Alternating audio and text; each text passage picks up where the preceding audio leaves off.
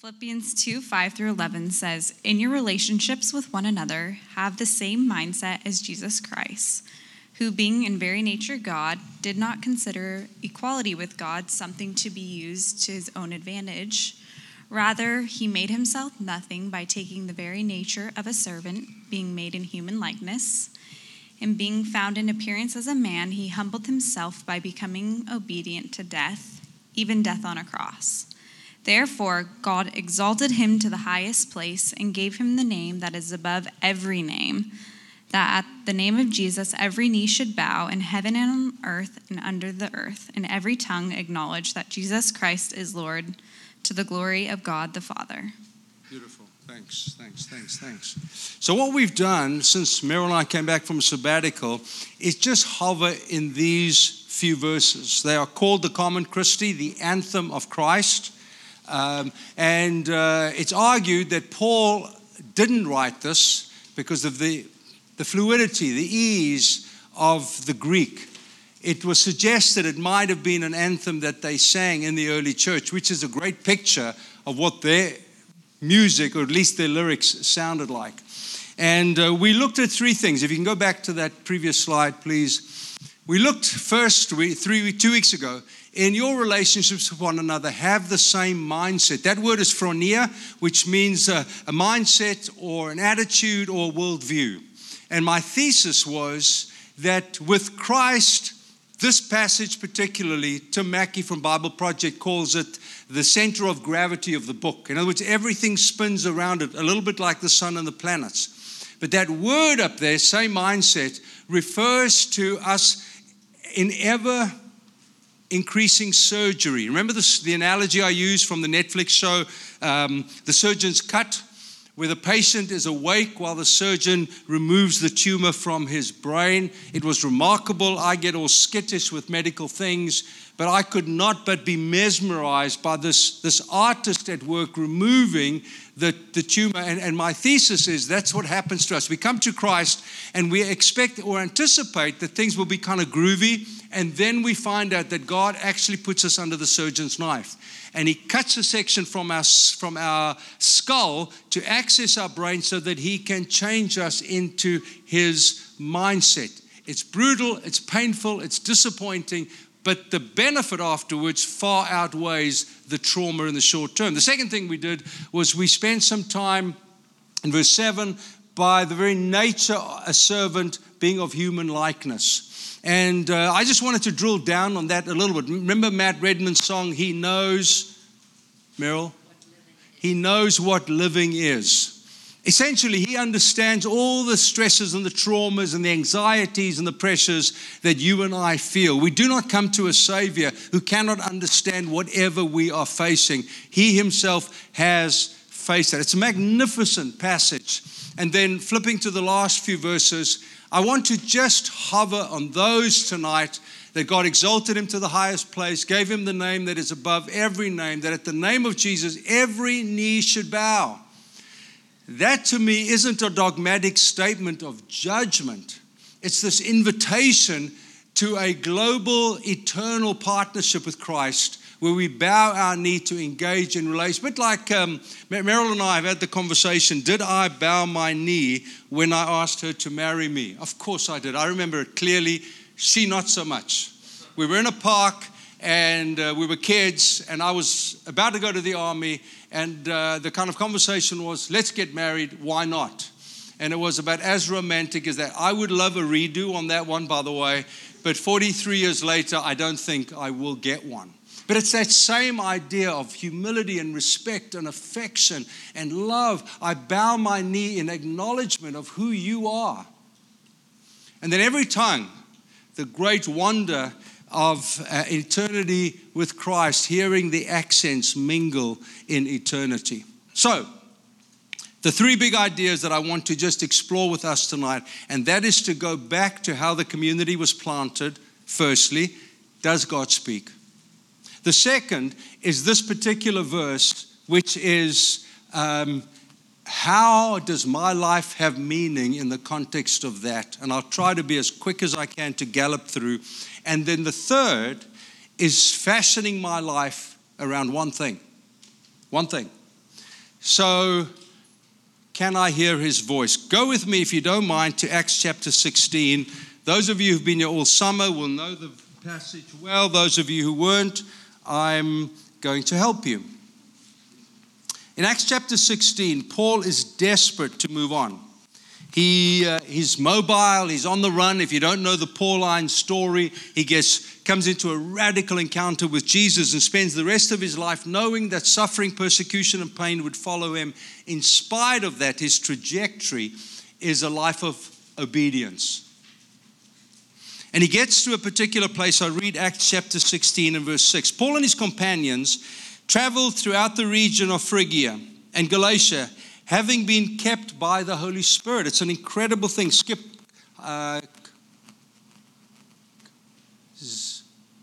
Zeitlich, who leads the Calvary Chapel in Albuquerque. He says God's no's are important as God's goes. And this is a moment of God's goes. You know, sometimes in our quest to be obedient to Jesus, we can be paralyzed by indecision. Should I, shouldn't I? Must I, mustn't I? Could I, couldn't I?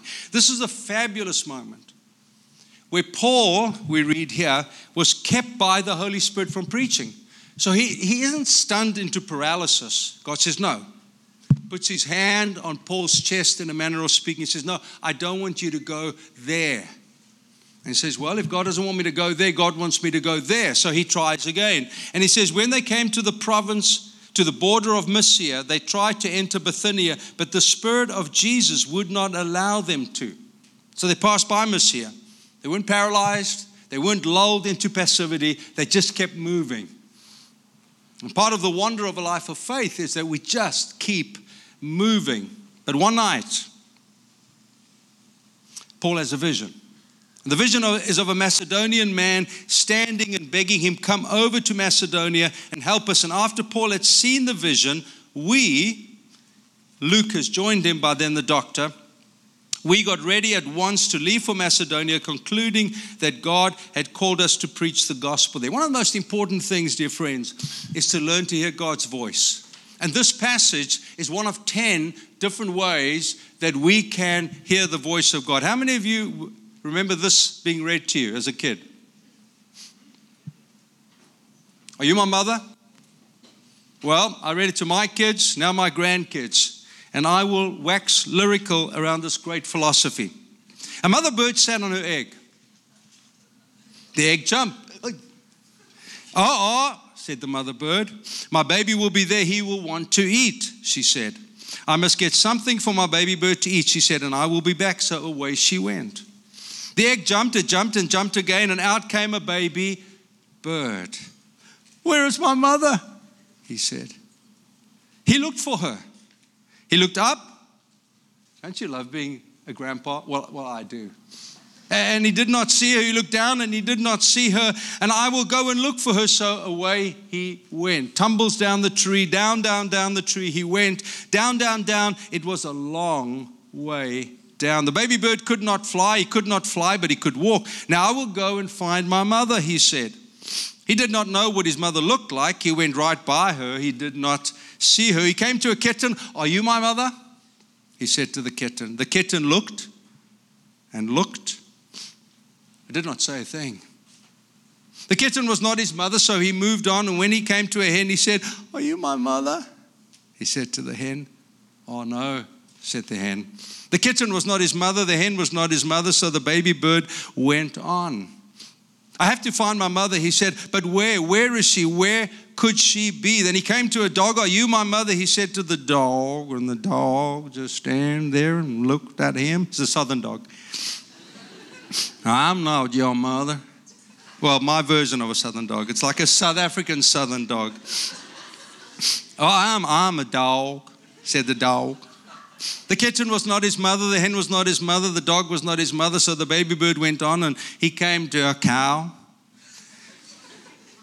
I should have a Minnesota accent, but I don't. Are you my mother? He said to the cow. Ow, moo, can I be your mother? I am a cow. The kitten and the hen were not his mother, the dog and the cow were not his mother. Did he have a mother? Oh, I do have a mother, said the baby bird. I know I did. I have to find her. I will. Now the baby bird did not walk, he ran. He was desperate. Then he saw a car, an old beaten up, trashy car. Could that old thing be my mother?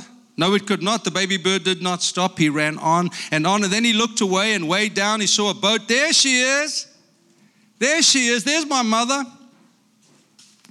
He called to the boat, but the boat did not stop, and the boat went on. And he looked way, way up, and he saw a big plane. Well, that must be my mother. Here I am, Mama.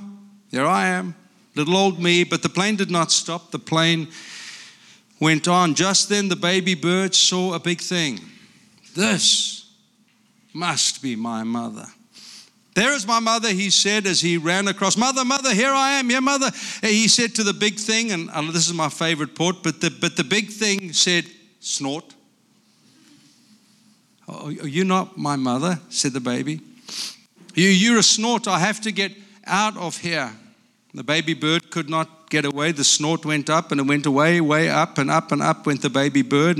And now where is the snort going? What is the snort going to do to me? Get me out of here. And then the snort came to a stop. Where am I? Said the baby bird. I want to go home, said my little grandson. I want my mama, or actually Amma. And then something happened. The snort put the baby bird right back in the tree, and the baby bird was home. And then the mother bird came back to the tree. Do you know who I am? She said to her baby.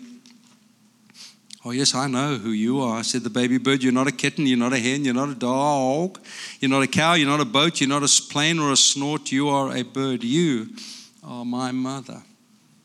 Why did I read that? Well, partly because I enjoy being a grandpa, but partly because there was a perseverance in this little baby bird, because he knew there was a voice he would recognize. All too often, our Christianity is a cycle of moral improvement, hoping that somehow we will cycle around next time being a better version of me. But actually, the true gift in this passage and in this story is that God does speak to us. I've written out, and we'll look at it next week as we dive into the book of Acts. But I've laid out 10, is it up there? Have you guys got the, there we go, thank you. These are the ways in which we hear God. I never heard the audible voice of God, but I have friends who have. There's the inner audible voice. When you hear God speak, it's on the inside. You know it's Him. Angels appear. Scripture, when the Scripture becomes alive and opens up something that God wants to say to us. The collaboration with leaders. There's prophecy. I'm nervous of prophecy, but I believe in prophecy.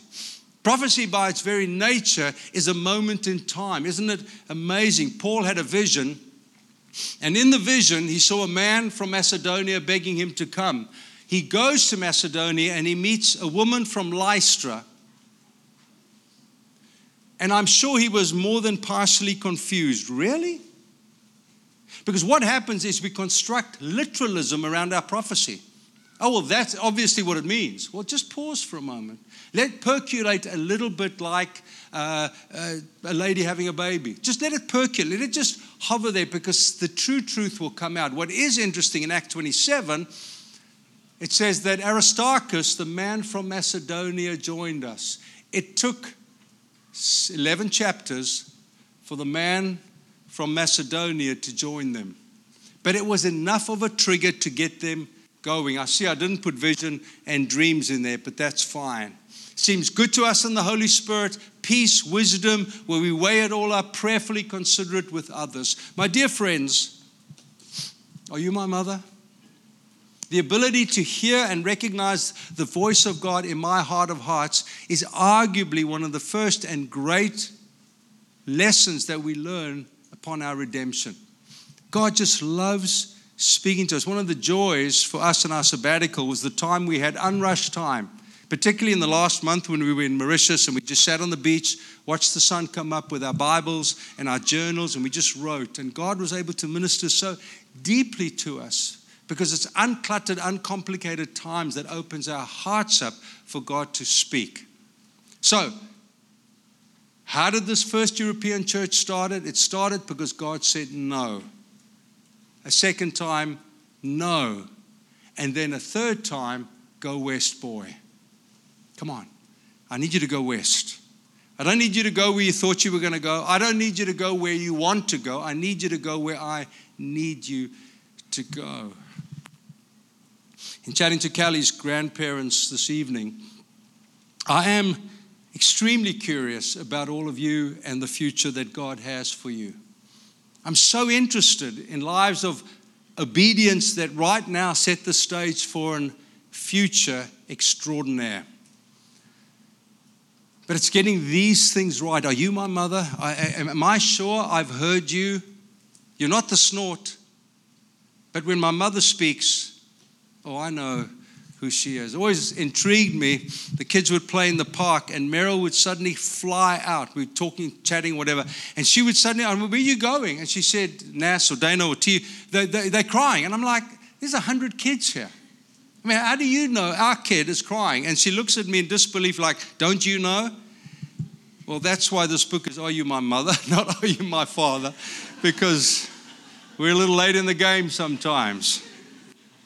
Don't be discouraged by God's delayed response. Don't be worn out by God's waits or God's no's, because He loves you and cares for you. And the great mystery is He knows what is down the road for you. You know, I love Jesus. When I was a young man, I meant to say this in my introduction, so it's kind of out of place here. When I was your age, starting out on this journey of faith, I loved reading about Jesus as the warrior. You know, when the heavens are rent asunder, as the old hymn writers used to say, and Jesus came on his steed and his sword in his mouth, and he comes in with the angels and gathers. Oh, I loved that. I love Jesus, the Lion of the tribe of Judah, and the African inside of me feels the inner shudder of when that male lion roars and the mane is big and he roars and it feels like all of nature stands on tippy toes. The lion is roared. Oh, I loved that Jesus also. I loved it a little less, but that Jesus who's the judge. Because the idealist in me just wanted that to happen, but not to me, but to others. But the older I've got, the more I've been amazed by the beauty and wonder of His kindness. Don't you marvel at His kindness? He's walking. The crowd is rampant. If you've been to the Middle East, it's like Joshua Tree on steroids. It's hot, it's dusty, it's overwhelming. There's no air conditioning. They weren't in homes, they were in the outdoors. I'm sure they were all more than a tad smelly. And the people are hustling and bustling. And then He feels something. It's a tug on His garment, a touch that in the hustle and bustle surely just feels like everything else. But He stops. Everyone looks around. Why is He stopping? Who touched me? Is the question He asked.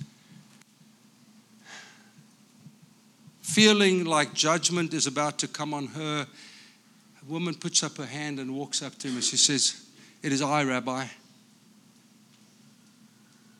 The Bible tells us she had an issue of blood. For 12 years she bled insistently. I do not know, nor can I even try to understand what that must have felt like in those days with the limited resources available. I knew that from the old covenant, if a lady bled, she couldn't be in the humdrum of community life. So not only was she viewed as unclean, she shouldn't have been there. And Jesus looks at her with such incredible kindness. I'm mesmerized by that kindness. When she's broken every tradition and protocol and she reaches out and touches Him as an unclean person. The older I get, the more mesmerized I am by His kindness towards me, towards my family, to you. I'm mesmerized by His tenderness. He walks into a very public place. The argument is by some theologians that the woman was naked because she'd been caught in the very act of adultery. While it was happening, they found her. As they were about to stone her, so there was no sense of protect her dignity. It was exposed the adulterer. High probability that she is lying in the dust, Shame covered her, guilt covered her, the glare and stare of men who probably were with lustful thoughts of their own as they looked upon her. And Jesus gets down on his haunches, and the great mystery of the ages is, what did he write in the sand? But when she looked in his eyes, it was not the eyes of the judge or the Lion of the tribe of Judah or the great returning king on his steed. It was the tender touch of a redeeming Jesus. As man after man peeled off, until eventually it was just them. Who are you? Where are your accusers? They're not here, my Lord. Well, then neither do I accuse you. There's something remarkable about his kindness. There's something remarkable about his tenderness. There's something remarkable about his healing. Again, outside of our cultural world where these lepers come. And again, reading some of the great Catholic saints who've gone in and lived with lepers, knowing they'll probably die of leprosy, and many of them did. But he touched them. Surely, as a human being, fully human, surely he would have been repulsed by their deformities and the sheer outward nature of their disease. But he reached out and he touched them. My guess is he's held his hand there and they must have wept. Why are you doing this? Ladies and gentlemen, this is the Jesus that I've grown to fallen in love with in the second half of my life. He's still the Lion of the tribe of Judah. He's still the raging warrior who will return and gather those to himself. He is still the judge, but there is something about Jesus that I never understood. I was reading in my devotions this week that he was gentle and humble. And I said, Jesus, I don't know you that way. Would you teach me? Will you show me this, because it's not here and it's not here? I'm not a gentle man. Sorry, there are lots of personal stories. I apologize. I'm not a gentle man. For various reasons that aren't that important right now. But I said, I want to be like you. Can you teach me how to be gentle? I don't know it.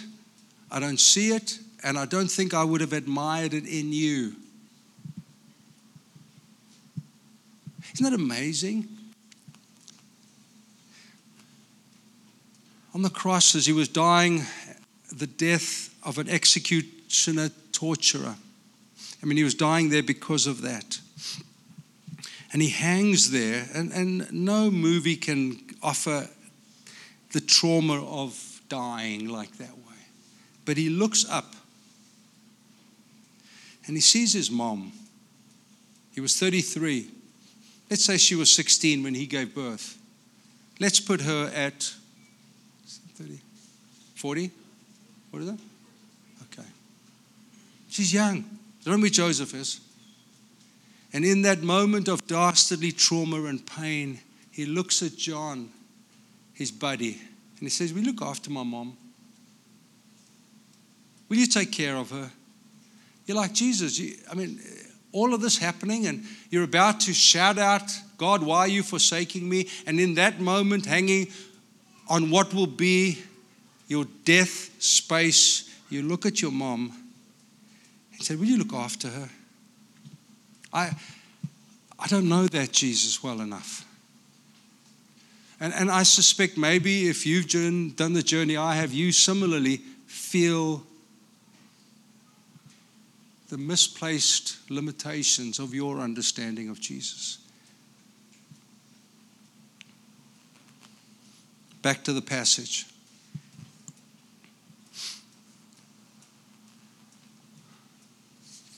Are you my mother?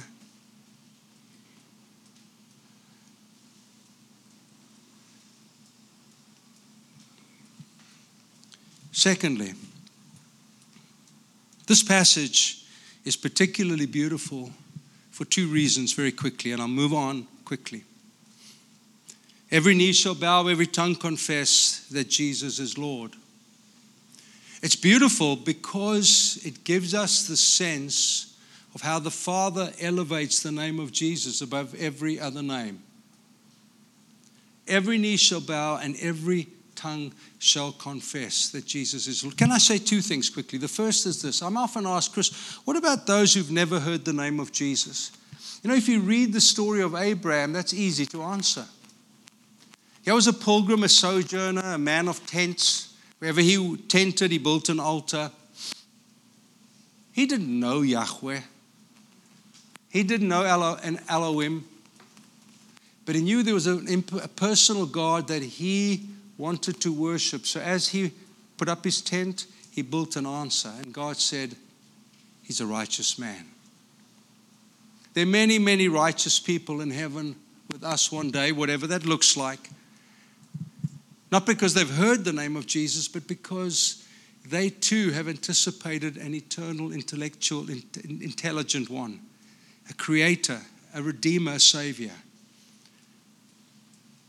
And I think we're going to meet them. From Nepal,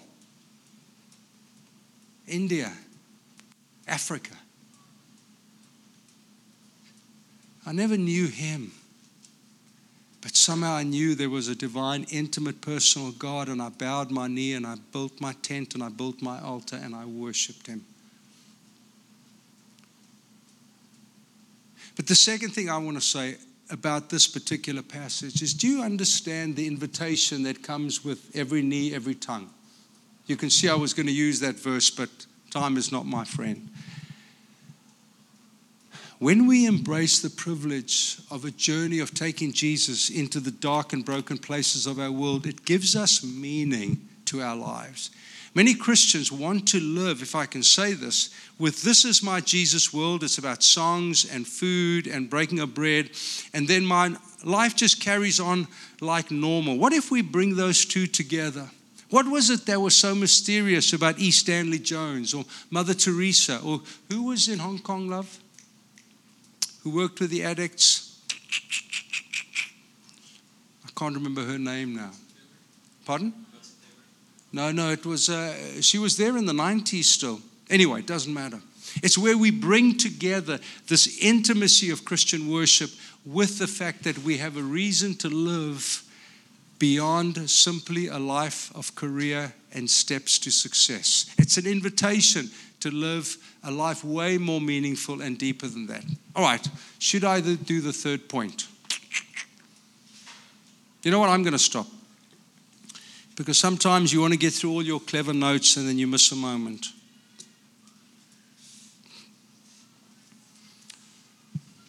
We're going to come to communion in a moment. Dana's going to lead us. But I lingered tonight. I found myself unexpectedly lingering tonight around two things. One, are you my mother? Because I felt some of you have not heard his voice for a long, long time. I was preparing this afternoon, just lying on the couch, mulling over, and I remembered the story. And I couldn't find it at first. And it was like there was an urgency, you've got to find the book, which I did eventually. But I feel like God wants to restore, kind of almost give you hearing aids, to be able to hear him and hear him clearly. And I want to suggest as we come to communion that you posture yourself, as Stu took us to that song of sweet surrender. God, I want to surrender myself because I want to hear you, number one. And then number two, an invitation to that part of Christ you just don't know. That part of Jesus that you've always lived under the shame and guilt, feeling God, Jesus the judge, peering at you when actually he is extending a tender hand of kind redemption. What if tonight, as we come to this space, Jesus offers a picture of himself, almost like he brings out a photo album of himself.